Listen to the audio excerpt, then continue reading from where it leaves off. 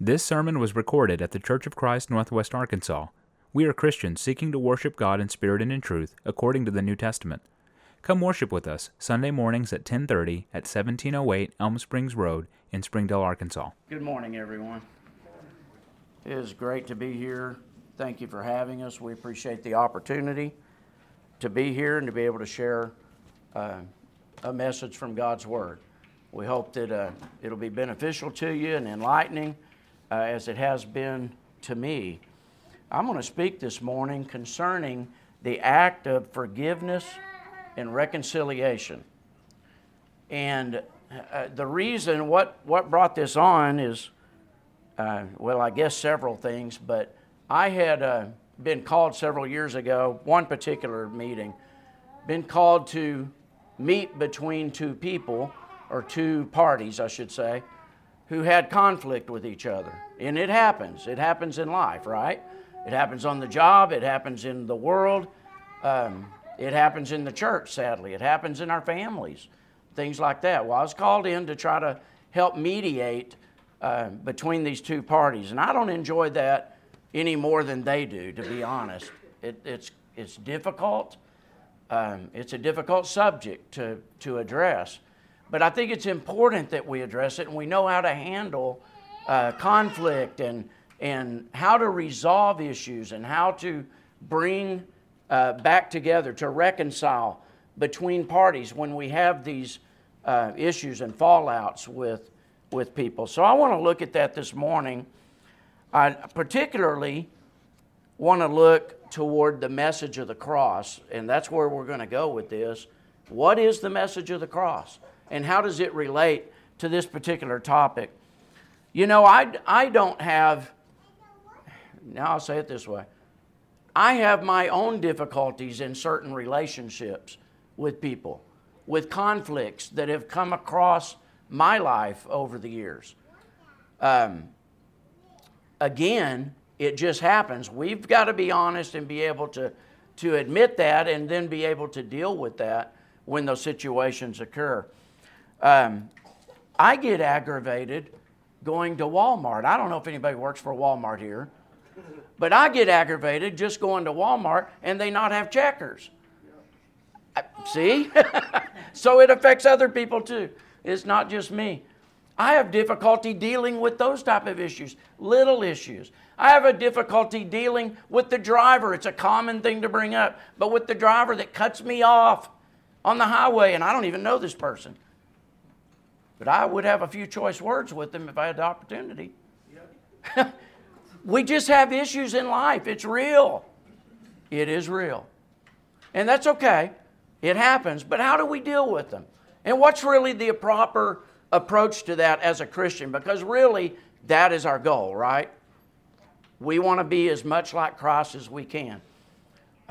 Don't you just know that at times, I'm stretching this as just an opinion, but at times when Peter would say the things that he did or respond the way he did to Jesus, that Jesus would just want to shake his hand and, Peter, come, let's go take a walk.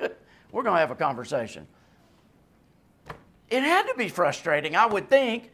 I'm thinking through fleshly mind, right? Through a worldly way of looking at things. Of course, he's Jesus. He loved Peter anyway. And really, that's where we're going to go with this. We have these issues in the church, sadly, but they happen. Divisions happen because of particular, it can be positions, but generally, I'm going to tell you, it boils down to pride. It boils down to a lack of humility to be able to deal with those issues. So I was called in to this, between these two parties to try to deal with this. And how do you deal with it?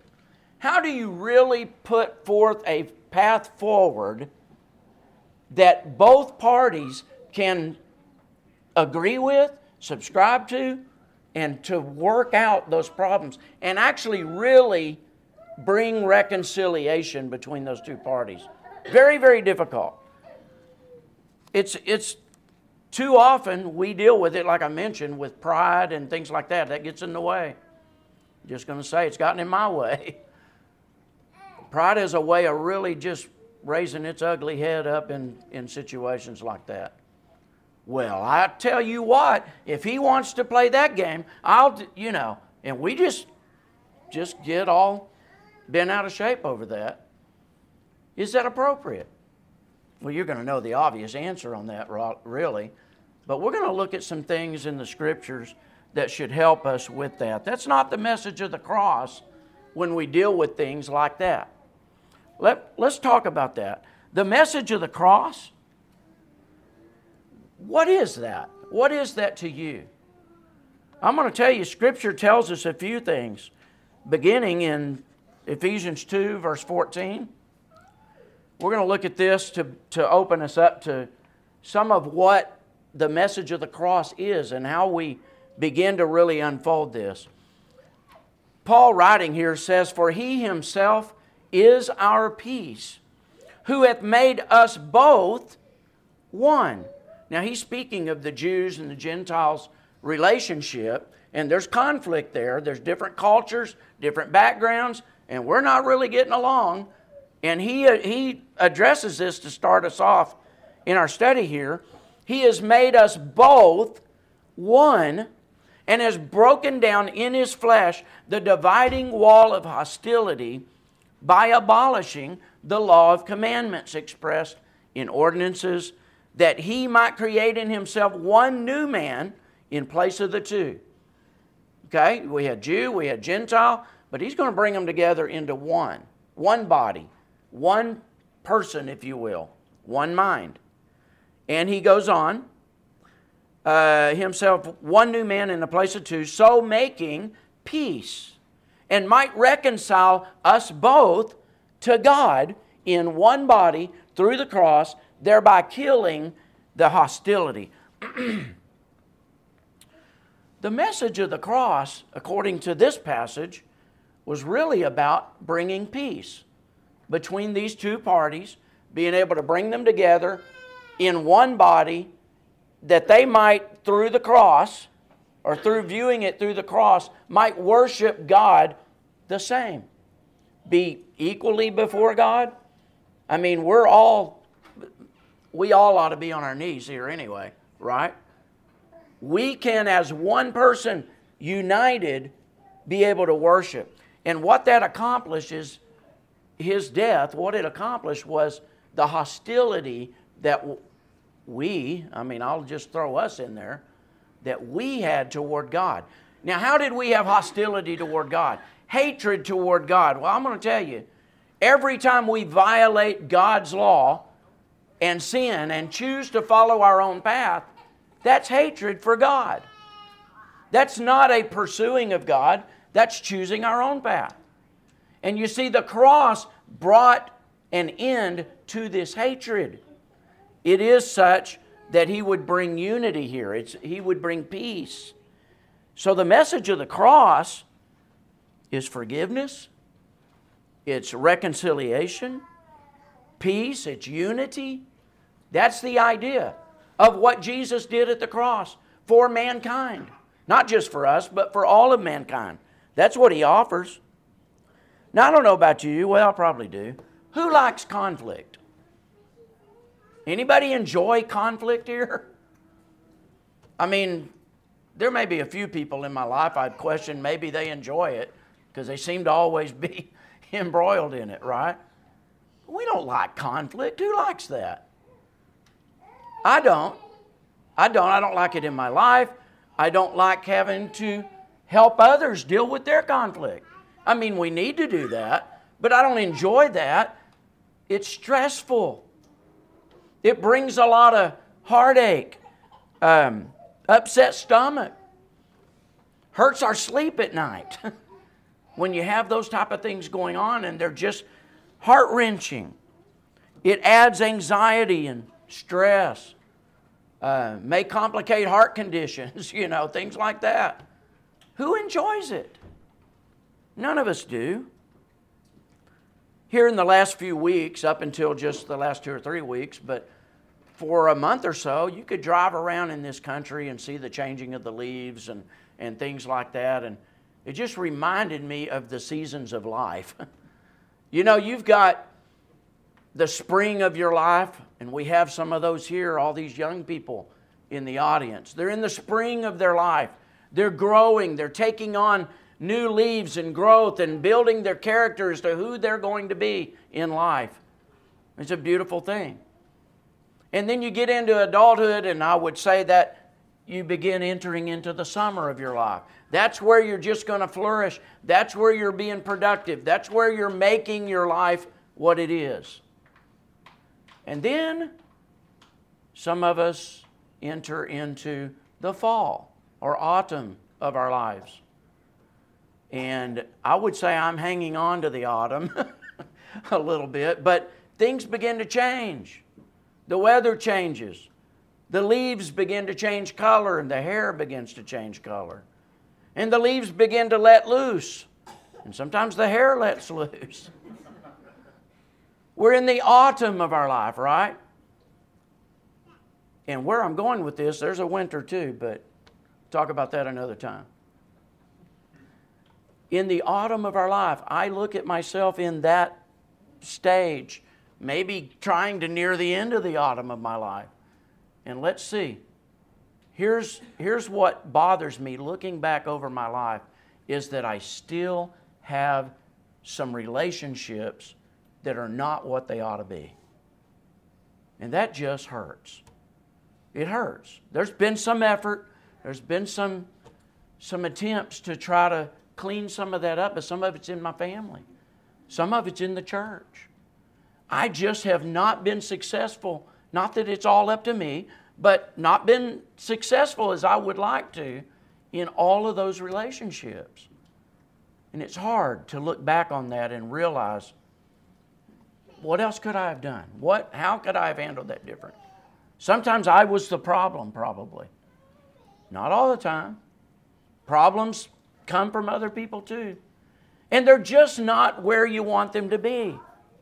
Let's look at another passage. Paul again writing to the same group of people, but in chapter 1 says this, in Him we have redemption through His blood, the forgiveness of our trespasses, according to the riches of His grace.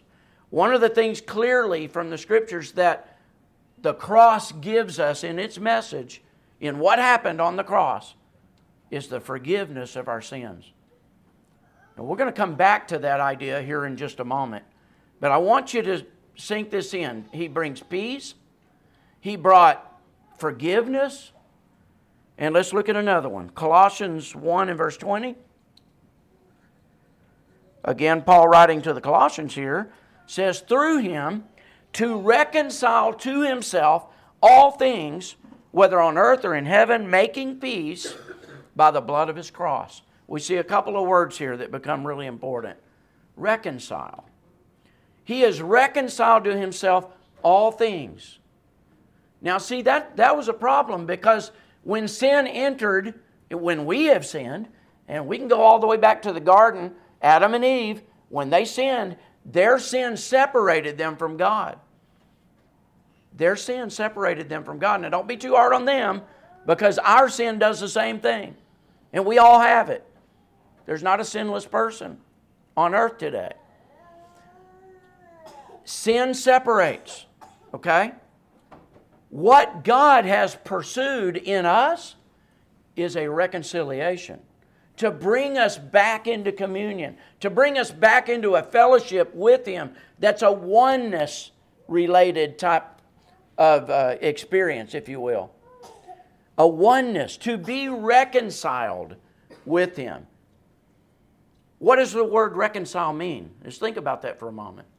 It means to bring back together.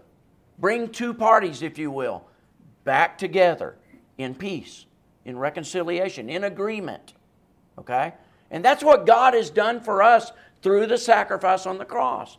To where we no longer have to have this hatred, hostility toward God or toward mankind.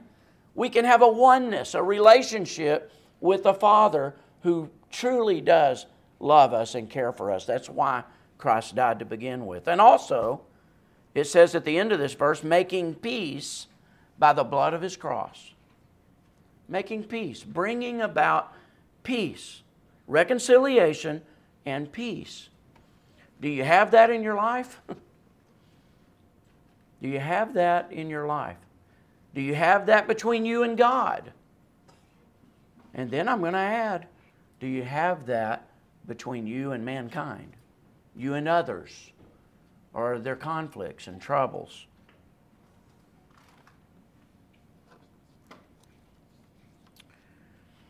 These troubles are not the message of the cross. That's not what the cross is about, obviously. Look, I want you to know that Christ is all about reconciliation. He is all about it. That's what He's about. That's what His purpose was. We've just read passages that have spoken of this. His reconciliation. That's what Christ is about. He's about forgiveness. That's what He gave us at the cross, right? Forgave our sins, where He doesn't look again at them. He has forgiven us, wiped the slate clean for our benefit. Christ is about unity, a oneness between His people. And not just between He and us, or God and us, but between each other. That we should live like that. He being our greatest example of that. And we are to follow in His steps. Peter said, He's our example that goes before us, right? We should have peace among ourselves. But I want to look at some specific things that Christ taught about this. We talked about in general the message of the cross, and I've kind of already given it, but let's look at some details. Let's look at what Christ said when it came to some conflict. Matthew 5 and verse 23. Therefore, if you are presenting your offering at the altar, and there remember that your brother has something against you, leave your offering there before the altar and go. First, be reconciled to your brother, and then come and present your offering. Now, what is Jesus talking about here? He is referring back to part of the old law, if you will, when sacrifices were made, when offerings were presented, and there were many different kinds, and we're not going to get into the details of it. I'm going to speak of the principle here. But what he is saying for us today to look at this, what this would represent is our coming before the Lord, our giving our all, our sacrifice for Him, our worship of Him. And so what he's saying is, if you're going to come and make your offering for your sacrifice, you're going to come worship me and expect to gain this forgiveness, and you realize that there's a problem that a brother has with you. He specifically says that. I think it means both, and we'll show you why here in a second. It could mean either way. I've got a problem with them, they've got a problem with me. But what does he say to do? You're bringing an offering, right? In worship, we bring our offerings here today. Our heart, our soul, who we are, that we offer before God. And we remember that our brother has ought against us, has a problem with us. There's an issue that we've not resolved. We have not reconciled. What are we to do? He said in this case, leave the offering there before the altar. You leave it. You leave it. Don't take it back with you. Just leave it there and get up and go to your brother. Before you finish this offering, you're going to go to your brother and you're going to make peace. You're going to do everything you can. Because when you have this going on in your life and this kind of conflict, this struggle that is happening in your life, and then you're going to go before God as if you are pure in heart and you have... No, you have issues you need to deal with. You need to deal with them. What are you doing about it? He said, lay your gift down, get up, and go be reconciled to your brother. Now, I don't know about you, but that's a pretty hard saying. Especially considering the fact that all of the relationships that I have, that I have some issues with or some difficulties with, I still have today. And here I am worshiping God. Now, in fairness, I have, up to this point, done everything I know to do, and that's what we do. But it's troubling to know that I've got this issue, and yet I want my worship to be completely holy and acceptable before God. It causes pause. It causes you to just step back and consider. We should consider this. Now,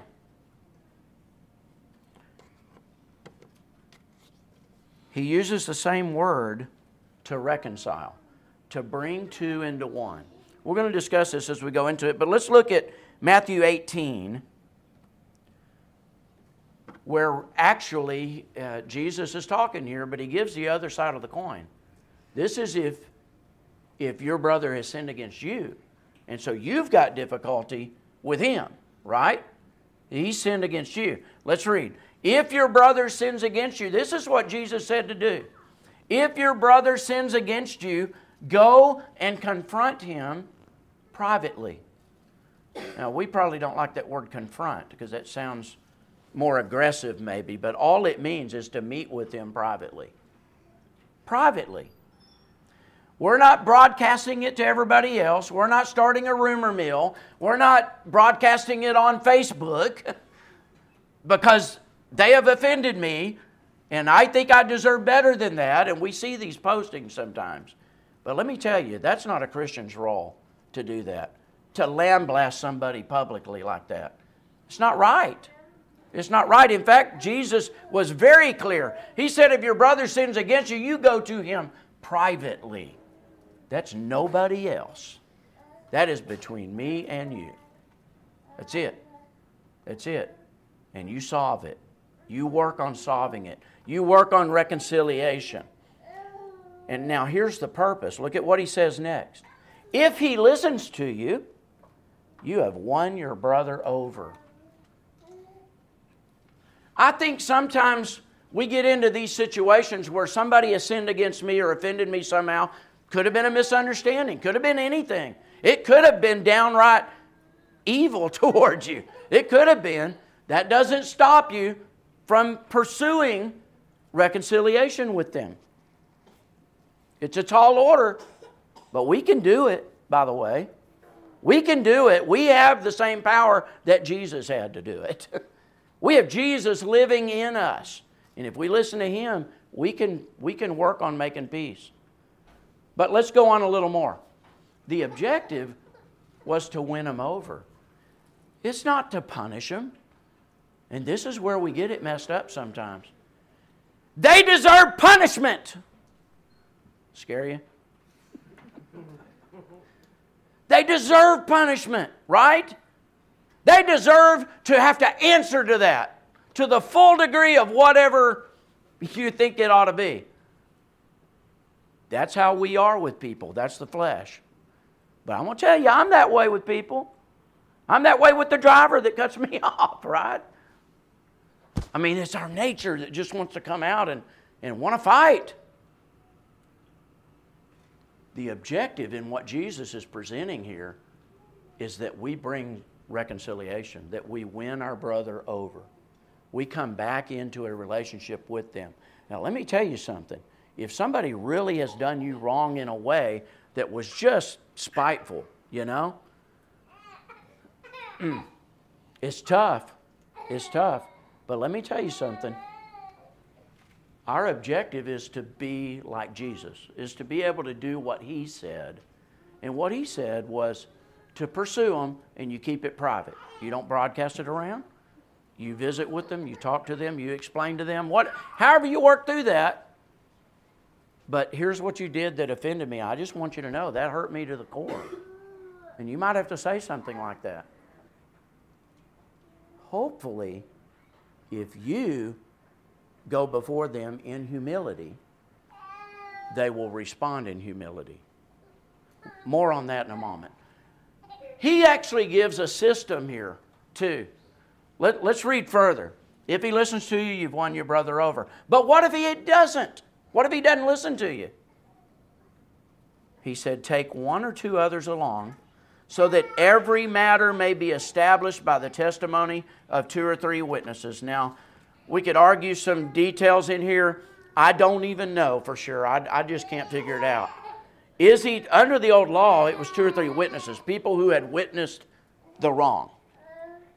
And that's when that was tried. If that's what he's referring to, that may bring up more questions. Do we have a witness, and things like that. It also seems to imply, though, that you bring a person or two that's trusted to just witness what's going on. That they're not a witness to the incident originally. They're a witness to this meeting. That every word can be established. That everything can be agreed upon between parties. Because there's some other ears here to try to help with that. Makes sense. And it might be that. I don't know which it is or if it's both. But I do know, he said, if he won't listen to you privately, then you take 2 or 3 more. We're still not broadcasting it, are we?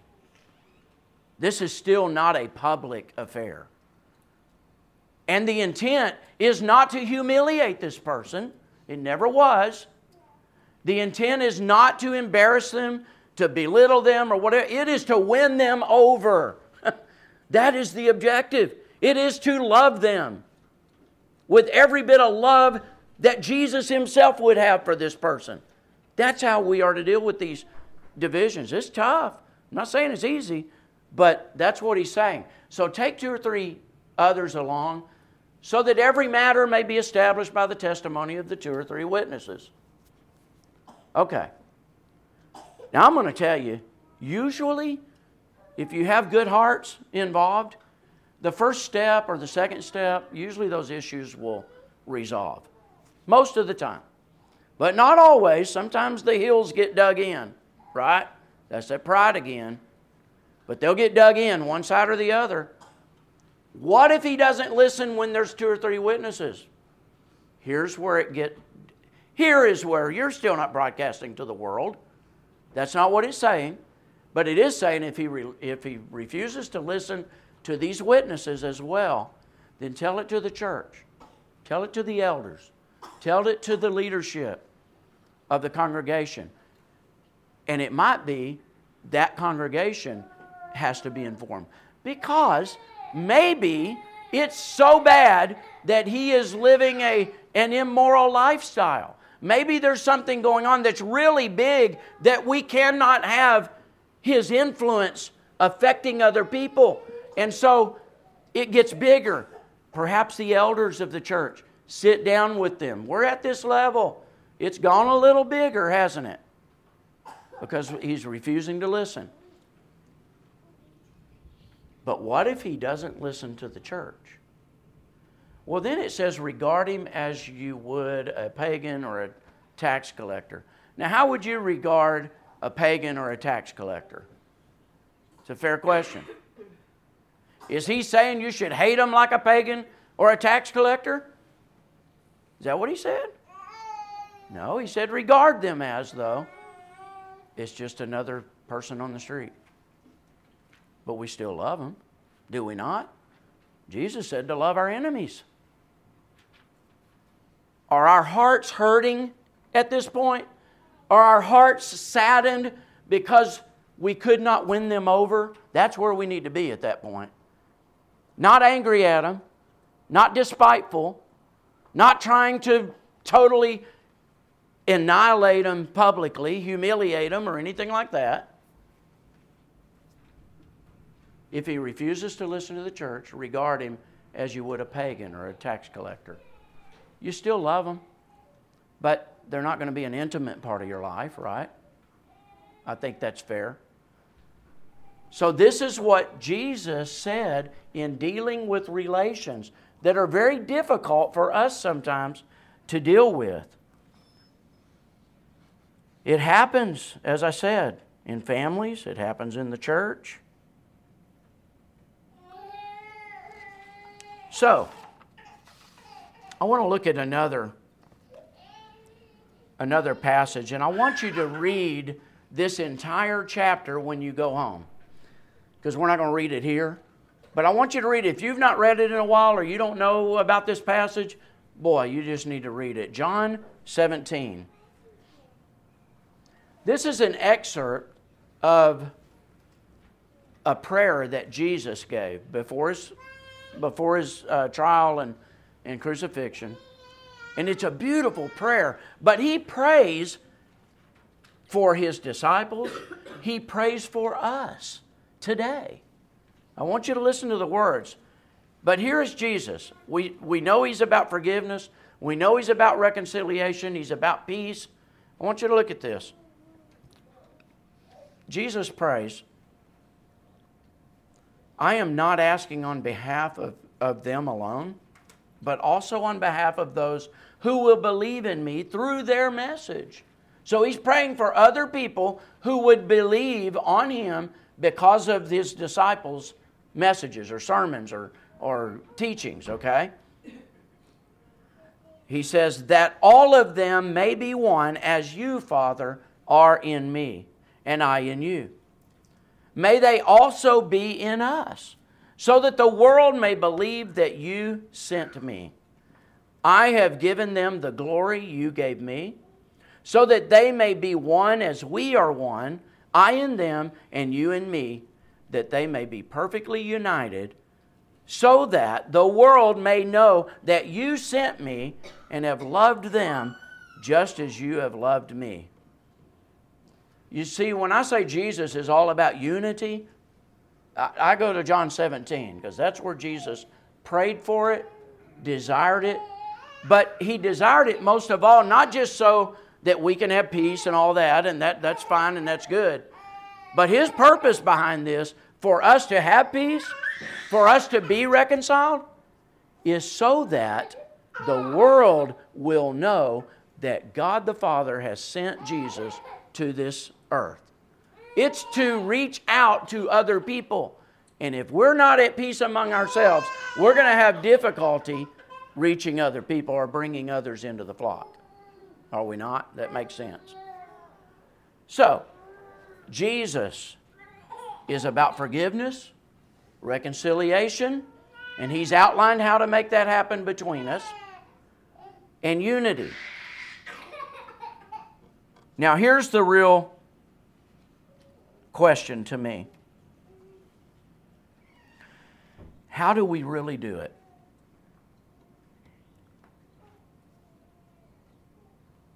Jesus offered Himself on the cross of Calvary. And I want you to get the picture and just get the scene for a moment. He has been run through a sham trial, a mock trial. I mean, it's just ridiculous. It wasn't even orderly. It wasn't according to the customs that they should have used. And they have drug Him through the streets. And they have whipped on Him, lashed on Him with scourgings. They've spit on Him. I don't know if you've ever been spat on. That's pretty insulting. Jesus was spat upon. He was mocked. He was ridiculed. He was beaten. His flesh was torn. This is just a snippet of what He went through for us, leading up to the cross of Calvary. He had a crown of thorns. He was mocked. They put a robe on Him and put this crown on His head. But it was a crown of thorns. You think they laid it lightly upon His head? Yeah, I don't think so. More blood coming. This is what Jesus went through, okay? Horrible. It really was a horrible scene that we today have a tough time really seeing and imagining. Me too. I mean, I don't even have the words. But it's as bad, I suppose, as it could possibly be. And this is what He went through. And then He has nails driven through His hands, through His feet on the cross of Calvary. And He's hung up there displaying to the world. You remember what He said about not broadcasting it, doing it privately? No, they're broadcasting it to the world. Making a mockery of Him. Trying to humiliate Him. And Jesus looks down upon this crowd of people who were yelling, "Crucify Him! Crucify Him! Crucify Him!" Over and over again. That's all that they wanted to do, was crucify Christ. Kill Him. Don't let Him live. Sorry, I know I'm loud. I got a voice that carries sometimes. Crucify Him. And Jesus looks out from the cross, probably just minutes before He died, and He looks upon them and He says, "Father, forgive them. For they know not what they're doing." They don't know what they're doing. They don't understand it. Father, just forgive them. Don't hold them accountable for this. Whew. I don't know about you, but not this boy. God, bring down the lightning and the fire and wipe them out. They deserve it because this is unjust. Not Jesus. Father, forgive them. Forgive them. They don't understand. They really don't understand what's happening here. They're playing a role in a play, if you will, that they don't even, they're not the lead, right? So they're just kind of the fill-in people that's just there on this scene that is horrible in their lives, but they don't even realize it. Father, forgive them. Now, I just want you to know, I think that if Christ on the cross of Calvary, after everything that He's been through, can cry out to His Father to forgive the very people who are nailing Him and crucifying Him on the cross, He could say, "Father, forgive them." I think we ought to relook at it when we are troubled by somebody who cut us off in traffic just because Walmart doesn't have cashiers. Whatever the issue that might bother us. I mean, we let these little things bother us. Jesus is on the cross. I know He's Jesus. Somebody says, "Well, I'm not Jesus." Boy, have I proven that a lot in my life. I'm not Jesus. But I'm called to be like Jesus. That's still the objective. That's who He is, and that's who He is in our lives. If He can be in that situation, I believe I can relook at how to forgive my brother, how to forgive people that might come into some conflict with me or some problem. I think I could relook at that and take a sobering look at what Christ did for me at the cross. So, real quickly, how can it be accomplished? How then can I really be in a position to forgive someone? I'm going to tell you, in some of the counseling stuff that I've done over the years and trying to bring reconciliation and peace, maybe between a husband and wife, maybe between some of these type of things, and how you can do it. How can you make that happen? How can forgiveness happen? How can reconciliation really happen? And this is what I've come to learn. It's not something I probably should have known, but I've learned it kind of the hard way working through it and going through it time and time again. One party, second party, they've both got to be clothed in humility for it to happen. One can be as humble as they can be, and the other be as prideful as they can be, and you don't have peace. It's not going to happen. Both parties have to be humble. We have to be able to come together, David, and really be in a position where we can humbly, because of our respect and care for each other, we really do love each other as brothers. We're going to work with each other and we're going to humble ourselves. We are not going to put ourselves in a position of, you owe me this, you owe me that, this is why, blah, blah, blah. That's pride talking. I'm just being practical. But that's just pride talking. If we think somebody they may owe us. But if we're not going to relieve them of that debt, we're going to hold it over their head, that's our pride. Again, I'm just being blunt. I know. And if the other side does that same thing and rises up, well, I don't owe you nothing, you know, and they're just going to take the other role of that, we have nothing to accomplish. Oh, we can make it look good, but it's really not good, right? We have a lot of situations like that. We can whitewash it a little bit and try to make it look good, but it's really deep down. We still have issues, right? We may not be talking about it anymore, but I'm holding a grudge. I'm being bitter, because that's what we do in the flesh. That's what we do. And let me tell you something. Dealing with bitterness and grudgings and things like that is very difficult to do in your life, and it's always going to trouble you as a Christian if you're dealing with it, because it's in conflict with who you are to be. And you're not truly forgiving one another. I'm not telling you that you have to let your guard down, that you have to be naive, and that you have to... I'm not saying that. But I'm saying if Jesus can do it from the cross, we can do it with each other. We can forgive each other. We can not hold them accountable. It just came to mind, so I've got to be directed on where the passage is. But love covers a multitude of sins, we're told. Love covers a multitude of sins. How does it cover sins? Well, our love for that person is so much greater that we look at them as, I know he didn't mean it, and if he did mean it, he'll think about it. He didn't understand what he was doing. I'm going to let him go on that. My love's going to cover that. I'm not going to hold him accountable. And you see, you are releasing them of that burden, whether they know it or not, but it's also freeing you from the bitterness and from the grudgings and things like that will build up in your life over time. Love will cover a multitude of sins. Passage to think about. I'm going to close with one other